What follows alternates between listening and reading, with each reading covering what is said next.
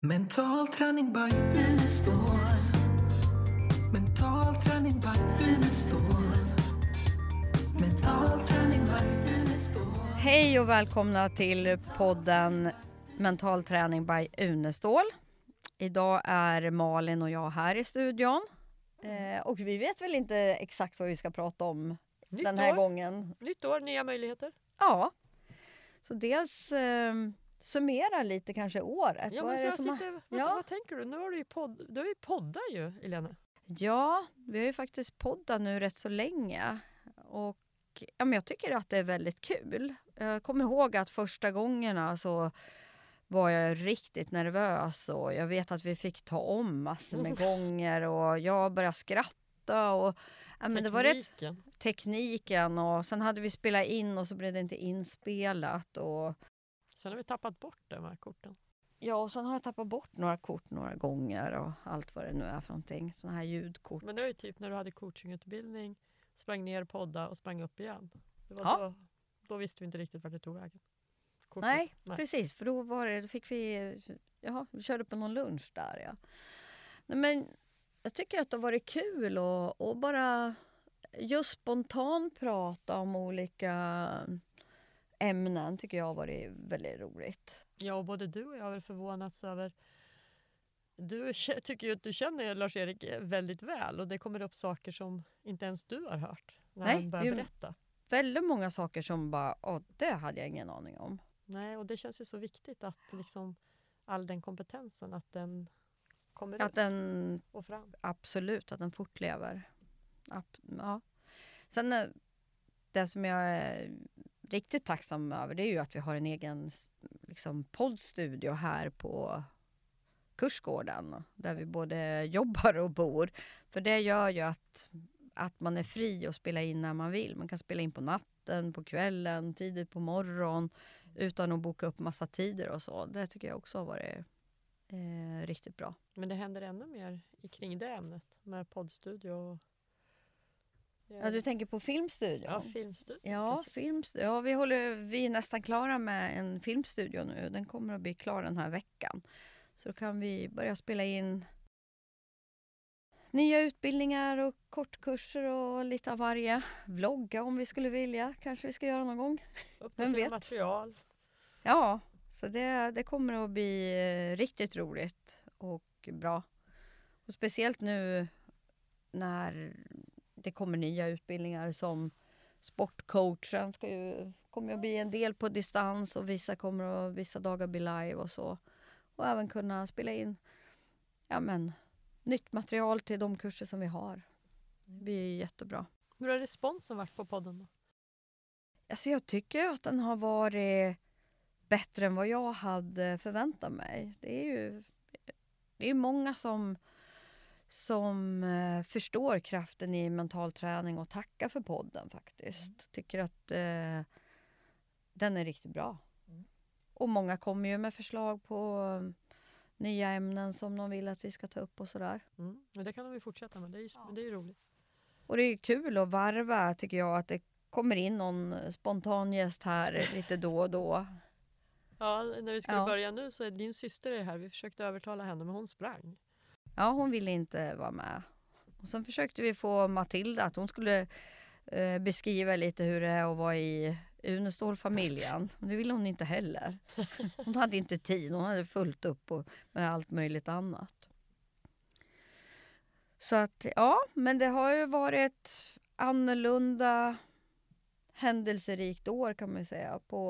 Ja, hur är det att jobbat med de bitarna som ni gör mental träning under den här coronatiden?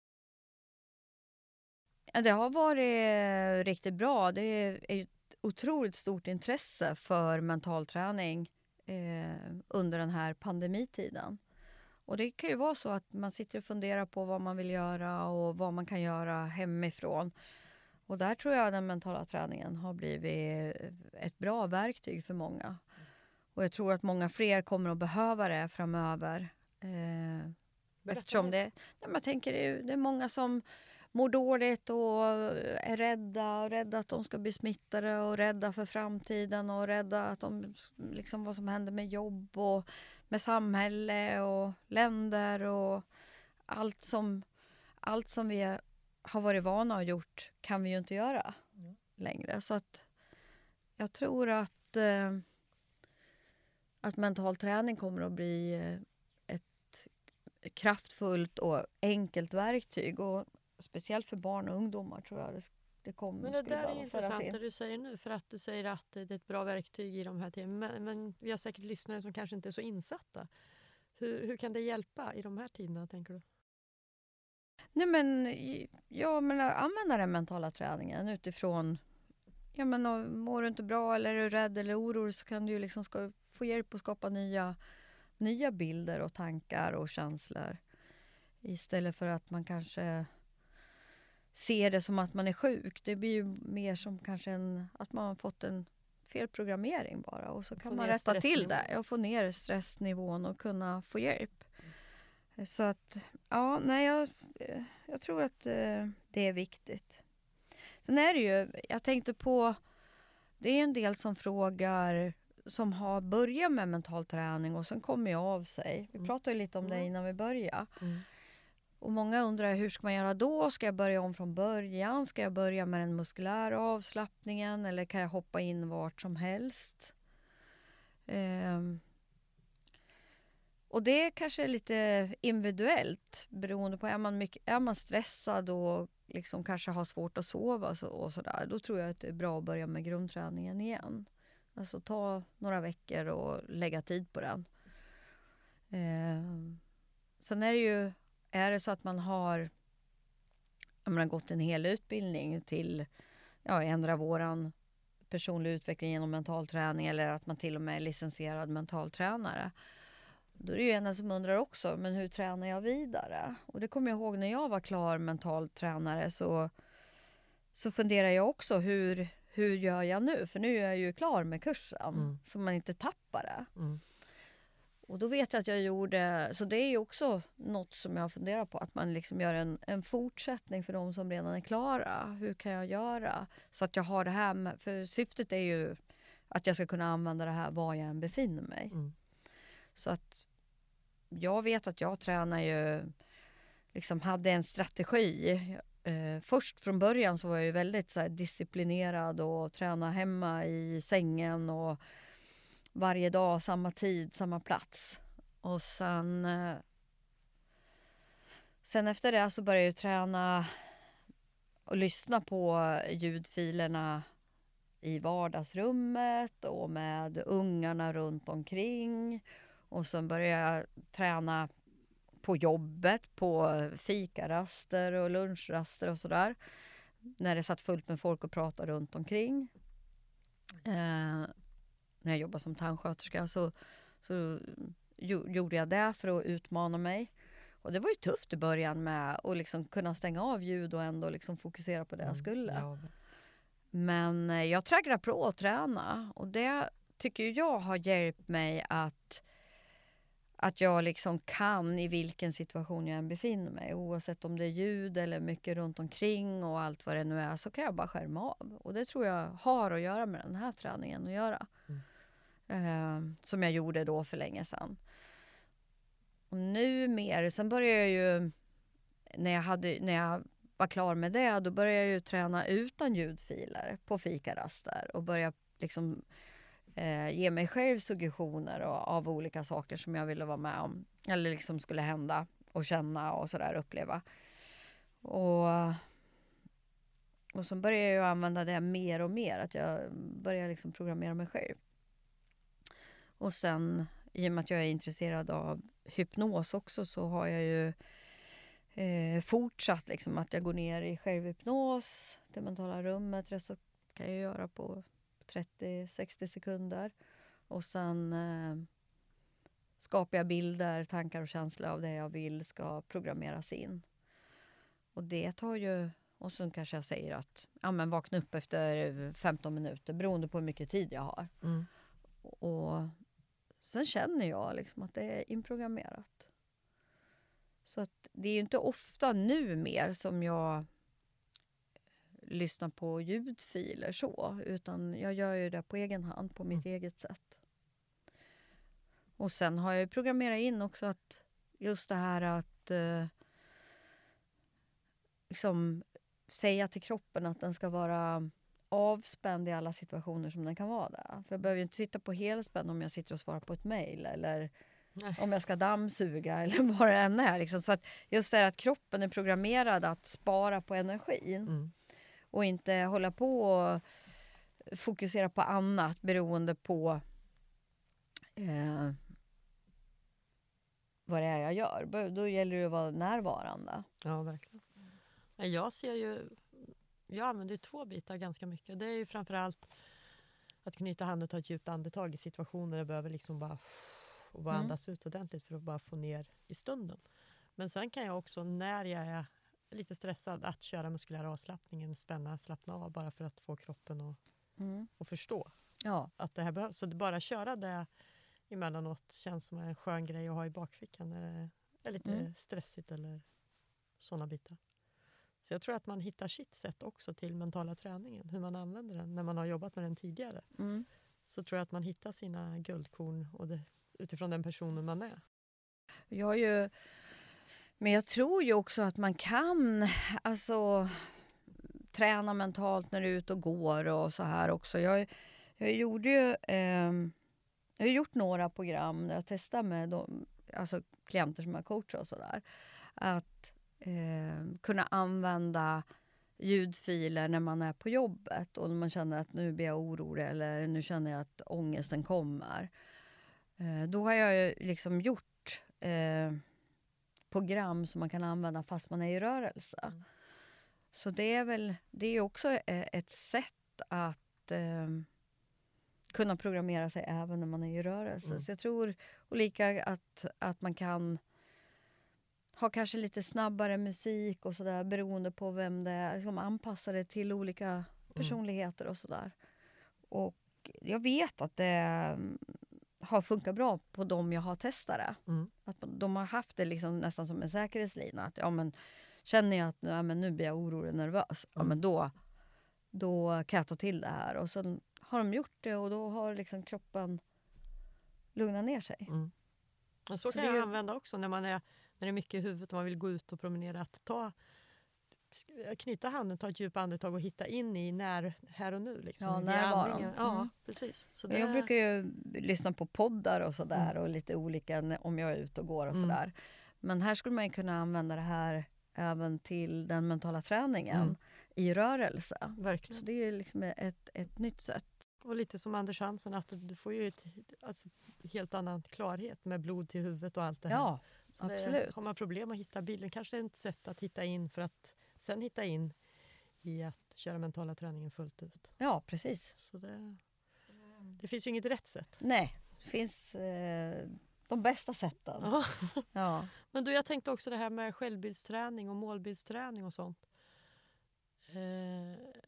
Om man jobbar med det och inte har gjort det över tid, ska man gå tillbaks till det muskulära och mentala och liksom jobba in det, eller kan man ha det med sig sen tidigare? Förstår du vad jag tänker? Ja, det tror jag. Alltså, så gjorde jag när jag gick mina utbildningar. Det är ju länge sedan nu, men jag kommer ihåg att min självbild, självkänsla och tillit till mig själv var ju inte så hög. Den var ju väldigt låg. Så den tränar ju jag i flera år faktiskt, till och från. Så det var ju någonting jag gick tillbaks till när jag fick en självinsikt att nu känner jag så där igen, att jag inte är tillräcklig eller att jag borde göra bättre eller vad det nu är för någonting. Gick du i hela grundträningen då eller gick du Nej, jag körde bara olika självbildsprogram och självkänsla och i olika situationer som dök upp under resans gång. Så det var ju, ibland dök det upp nya situationer som jag hamnade i där jag då inte hade stark självkänsla. Så då kunde jag ju börja träna den situationen och så kanske jag träna den 1-2 veckor. Tills jag märkte att nu funkar det här. Och sen, livet är ju som en liten bilresa. Så att rätt som det så dyker upp något annat nytt som man bara känner, här har jag inte det som krävs heller. Och då hade ju jag det här verktyget att jag kunde liksom ta en ny situation igen och så träna in det så som jag ville vara, känna, agera. Så tränar jag det. Så att jag vet att det höll jag på med i rätt så många år faktiskt. För det liksom dök upp nya saker hela tiden. Och då tänker jag målbildsträning kanske du använder när du skulle upp på Kilimanjaro? Absolut. Den har vi pratat om.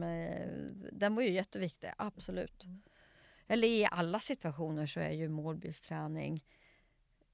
Men det blir lite konkret om man ska på Kilimanjaro. Ja, precis. Och det blir ju lite så, även om du jobbar med självkänslan så blir det ju ett mål även där. Att hur vill jag uppleva, hur vill jag bete mig, hur vill jag att andra människor ska uppfatta mig. Och sen säkerställa, uppfattar andra människor mig som jag vill. Sen kanske man inte kan få alla, men får man majoriteten att det stämmer överens med hur jag vill vara.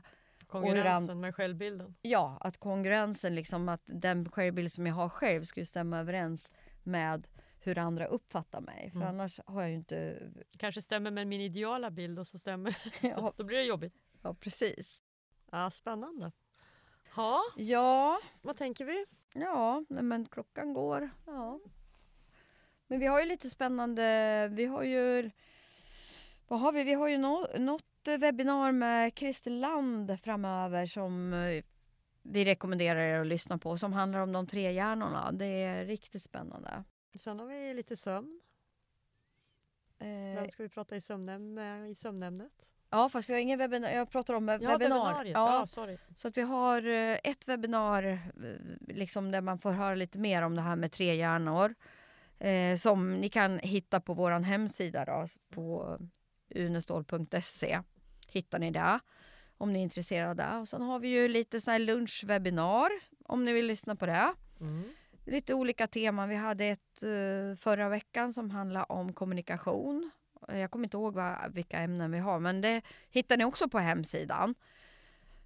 Om ni vill vara med och luncha med oss. Det var rätt så många förra veckan. Det var 70-80 stycken tror jag faktiskt. Och sen har vi ju tänkt att vi ska podda om sömn. Vi ska försöka göra vårt bästa för att få hit Lena Leisner som är väldigt duktig på sömn och rolig och trevlig och fantastisk på alla sätt och vis. Ja, så det händer lite smått och gott. Så nu drar vi igång säsongen då? Ja, det gör vi. Så ska vi se om vi hittar Lars-Erik till nästa för tidigt för honom. Poddavsnitt. Ja, vi kastar oss in här nu tidigt på morgon. Så, ja. Har ni frågor eller någonting som ni undrar över så... Eller förslag på ämnen. Ja. Så, ja. Vad hade vi för e-mailadress till den? Kan du den? Har du glömt bort den? info@mentalt... Nej, vad Nej, var det inte frågor? Det var frågor, vänta. Jag är helt förträngd. Jaha. Jag tror att det pappret ligger inte just här nu. Nej, var det inte fragor@unestal.se. Ja. Så var det. Jag letar bara i papper, så jag tror på dig. Ja, det blir bra det. Så bra. Ha det så bra. Man får inte ta för mycket lov. Nej, då glömmer man tydligen allt. Ja, ja. Så kan det vara. Okej, ha det så bra. Hej då. Hej då. Mental träning by Unestål. Mental träning by Unestål. Mental träning by Unestål. Mental träning by Unestål.